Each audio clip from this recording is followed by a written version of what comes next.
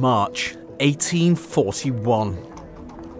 A huge crowd, said to be thousands, had gathered in the square in Shrewsbury at the Assizes Court next to the Market Hall. They were pushing to get a seat in the public gallery to watch one of the most anticipated trials for years and catch sight of the man accused of a shocking and atrocious crime. At an earlier hearing, a newspaper reporter had described the defendant as he stood in the dock. He has a large and full mouth, a well-chiselled upper chin, expressive of strong, very strong animal passions and steady determination. His eye is peculiar and, although rather dimmed on the morning in question, was bright, glittering and wild as that of a newly caged rat. But today was the start of the full trial.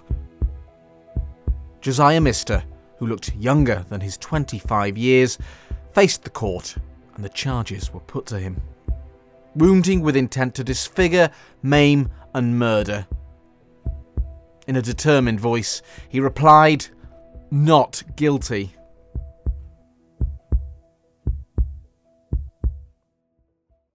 "7 months earlier, it was a Thursday, the 20th of August, 1840, at 11 o'clock at night, the end of a busy market day in Ludlow. William Mackreth, a trader from Bristol, retired to his room at the packed-out Angel Inn. He locked the door, blew out the candle, and went to bed. The clock ticked, and the hours passed, until it reached 4 o'clock. The guests and landlord Mr. Cook woke, startled by the sound of an upstairs window being smashed open and blood-curdling cries of fire coming from an upstairs room. They rushed to see what was going on. On the stairs were confronted by Mackreth in his bedclothes and his blood-soaked hands gripping his throat, where he had a gash that stretched from ear to ear. Shocked, Cook asked him what he'd done to himself, initially thinking he'd tried to take his own life. They took him back into the bedroom, sat him down and told him to pray. By this time the room was busy with people coming in and out to see what had happened and offering help. They passed him a steel-nibbed pen and he started to scrawl. "Some villain has done it. He stood on my left. I grasped his hand. He escaped. Is there any danger? Is the man found?" A doctor was staying at the inn and was on the scene to help staunch the bleeding. Mackreth pointed to the bed. They tentatively looked underneath and saw a match and a piece of sandpaper, and next to it, the figure of a man, clearly marked in the dust.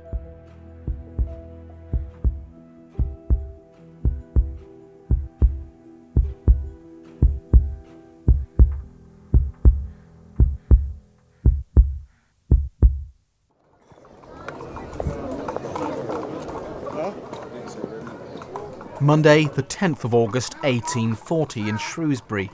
Mr. Ludlow, a well-known wealthy butcher, stout and elderly, is staying at the Unicorn Inn at the bottom of Wild Cop. A regular customer, he'd just arrived on a coach from Birmingham. He's talking to a fellow trader in the commercial room. It's busy there, bustling with other traders and travellers, including Josiah Mister.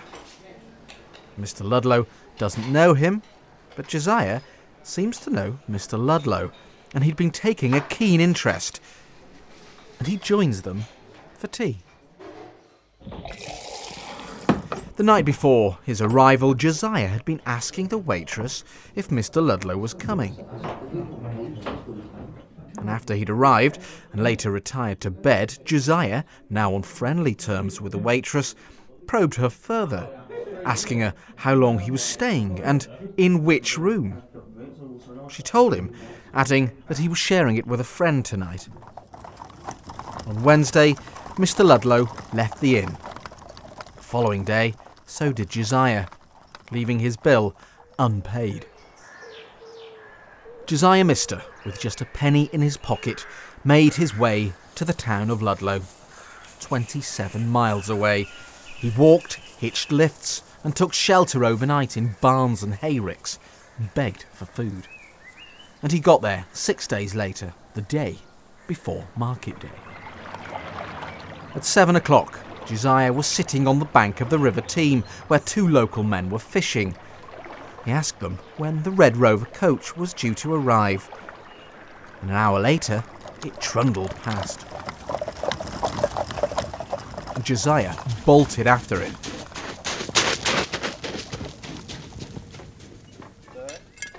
It pulled up outside the Angel Inn, and Mr. Ludlow stepped out. He went inside, and Josiah followed him tightly, as if to give the impression to others that they were together. Recognising Josiah from his earlier stay in Shrewsbury, he invited him to sit, and they had tea together, before Mr. Ludlow went into another room.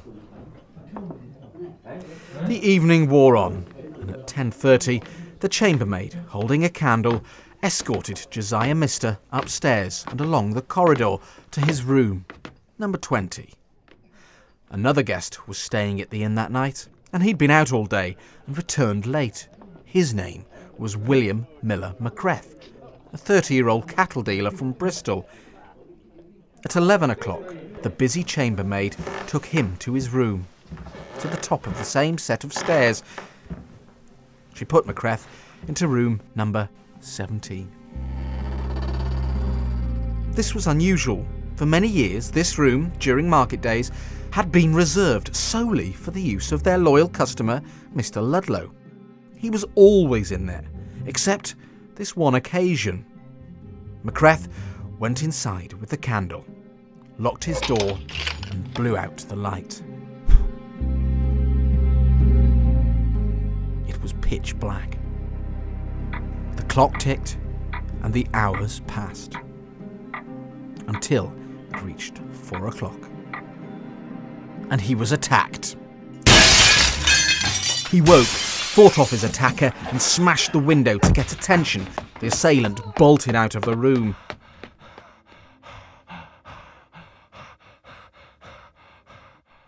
Two hours later, the police were at the scene. Officer Hammond stepped out of Mackreth's room, looked down and saw drops of blood on the carpet. And they were leading down the corridor. He followed the trail to where they stopped, by the door of Josiah Mister, and he pushed.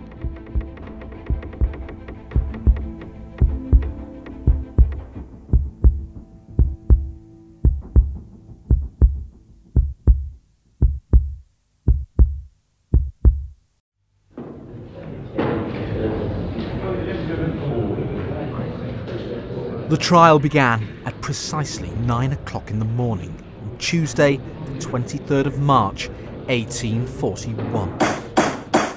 The heaving courtroom in Shrewsbury had fallen silent to hear the counsel for the prosecution outline their evidence. Made up of 3 top legal minds, they would call no less than 40 witnesses to the stand. They were determined to prove that Josiah Mister was the man who committed this terrible crime and should hang. There were 4 key pieces of evidence. Who was the real intended target? Had the attacker got the wrong man? In the weeks running up to the attack, Josiah Mister had been showing an unusual interest in Mr. Ludlow, someone he'd seemingly stalked all the way from Shrewsbury, and keen to know where he was staying, as many witnesses were able to show. And for years, whenever Mr. Ludlow came to Ludlow for the summer fair, he always stayed in room 17 at the Angel Inn. Always. Except this one occasion. For some reason, this time he didn't, and it was taken by William Mackreth. Mackreth, it seems, was in the wrong place at the wrong time. In the immediate aftermath of the attack, Josiah behaved very strangely. The victim recalled seeing him at the end of his bed while the doctors were patching him up. Josiah appeared to be laughing and was asking where his slippers and stockings had gone. the match under the bed where the attacker had been waiting for hours for the right moment to strike. It was a lucifer match, and on his route to Ludlow, Josiah Mister stopped and talked to a 9-year-old boy and his friend in Church Stretton. They were tormenting a wasp's nest with stones and a spade. The boy described how Josiah had prodded the nest and then produced a lucifer match, telling them that this was what they need, but then he placed it back in his waistcoat. The razor in the yard.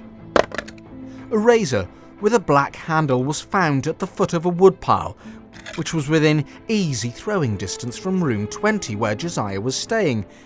Blood partially wiped from the blade. At the trial, a former Birmingham housemate of Josiah's gave evidence that he had lent Josiah a black-handled razor the month before the attack, and he'd never had it back. But perhaps the most crucial evidence was the blood. A trail of it led from the victim's room, down the corridor to Josiah's door. There was a smear of blood on the curtains by the window from where the razor could easily have been thrown. There were spots of blood on his shirt, and a surgeon who'd been at the inn examined the scene after Josiah had been arrested. He saw a bowl filled with water, dipped his finger in it, and could taste alum. Now, all good doctors and surgeons know that using alum is the perfect way to remove blood from clothing. In the face of what seemed an overwhelming amount of evidence, Josiah Mister in the defendant's box looked surprisingly calm. But to convince the jury of his innocence, it would take perhaps the greatest feat of persuasion the court had ever seen. Step forward, Mr. Valentine Lee, the well-known, eminent barrister from Oxford.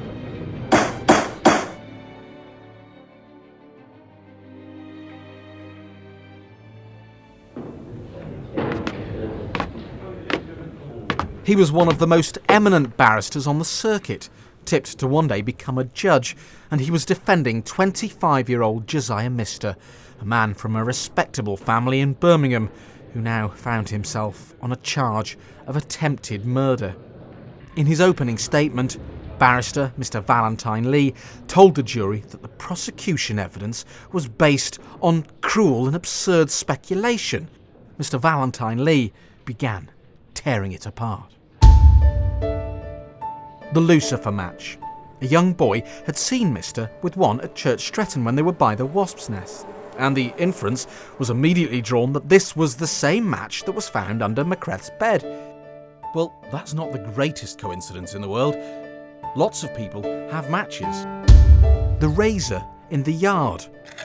As soon as it was found, straight away it was assumed that it belonged to Josiah. They also assumed this razor was one that used to belong to his former housemate in Birmingham, Mr. Vaughan, and yet the razor he supposedly lent him had a mark down the middle. The only way to get rid of this mark would be to grind it off. And yet the razor found in the woodpile had no mark, but neither did it have any signs that anything had been ground off. The blood. Mr. Lee showed the jury the shirt that Josiah Mister was wearing at the time of the crime. They looked at it carefully and saw a few spots of blood. But think about it, he urged the jury. Remember how brutal and bloody the attack had been. Wouldn't there be considerably more blood on the shirt if Josiah was the man who'd done it? He showed them the curtain, and it took them some time to find 2 small marks, hardly worth looking at. It can't be fair for a witness to be asked if these could have been made by throwing something out of the window and only in a particular way. And in fact, how do you know it's even blood? Talk about stretching the evidence to fit your story. Then there was the bowl of water. The taste test revealed it contained soap. Well, so what? It would only really be of any evidential value if the doctor or the surgeon who tested it had said they'd also tasted blood. But they didn't. And what's so unusual about a man having a wash?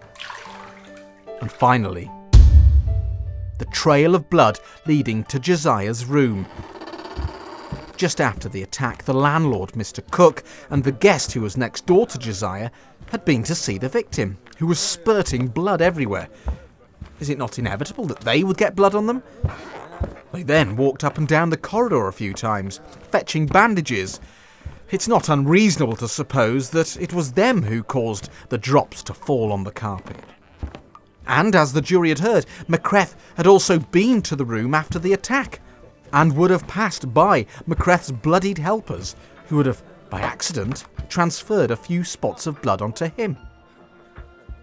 The forceful defence lasted for an hour and a half, and Mr. Valentine Lee told the jury that law, justice and religion demanded a verdict of not guilty.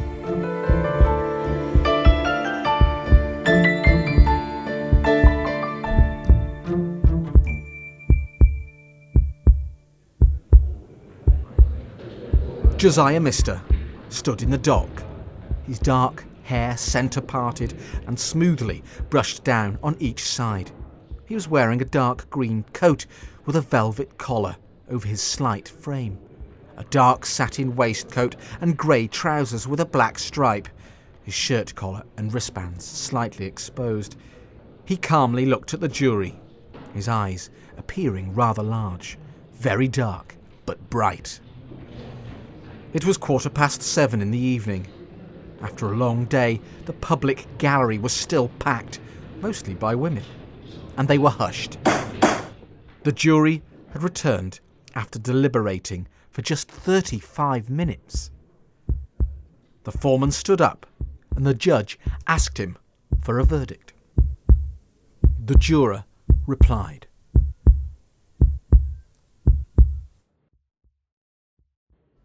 "Guilty." Josiah swerved back as if he'd been hit by a fatal blow. He covered his face for a minute and tried to regain his composure.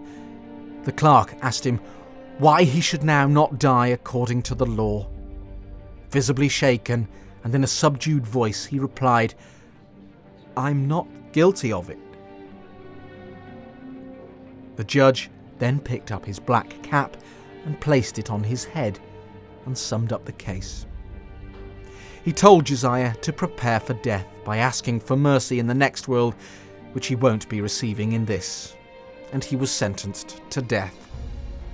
His face, now drained of colour, betrayed the intense mental agony he was in as he was led back to the cell. The condemned man wrote letters to his family and his fiancée, continuing to protest his innocence. But word soon got to him of a remarkable turn of events. A petition was being drawn up for the death sentence to be commuted to transportation for life. His well-connected brother in Birmingham, John Mister, was behind the campaign, and backing him was the foreman of the jury. And Mr. Ludlow, the man who it's believed was the intended target of the attack. With just a matter of days till the execution date, time was of the essence. John Mister and Mr. Ludlow went to Bristol to canvass William Mackreth himself, the victim of the bloody crime, to back them. And he did. They made a personal appeal to the judge and the Home Secretary. There was high expectation they would succeed. All they had to do now was wait for the stagecoach carrying the mail to arrive. Saturday morning, the 3rd of April, 1841. His jailers walked into his cell, and Josiah stood up, and he was led up the stairs to the porter's office. He sat down, and the irons were taken off. A door in front of Josiah opened, and a man walked in. He was old, small and thin, and had a mild expression in his face. He was wearing a smock frock. He was known as the finisher of the law. No reprieve had come. The bell sounded, another door opened, and Josiah was led out onto a platform in front of the Dana prison. in front of thousands. A pin was pulled. He was launched into eternity. The rain started to fall, getting heavier over the next hour, and the crowd dispersed. But there wasn't a solemn atmosphere. In fact, the mood amongst the townfolk was buoyant. Public houses filled up, and the streets were busy with people enjoying themselves, and drunkenness appeared to be the order of the day.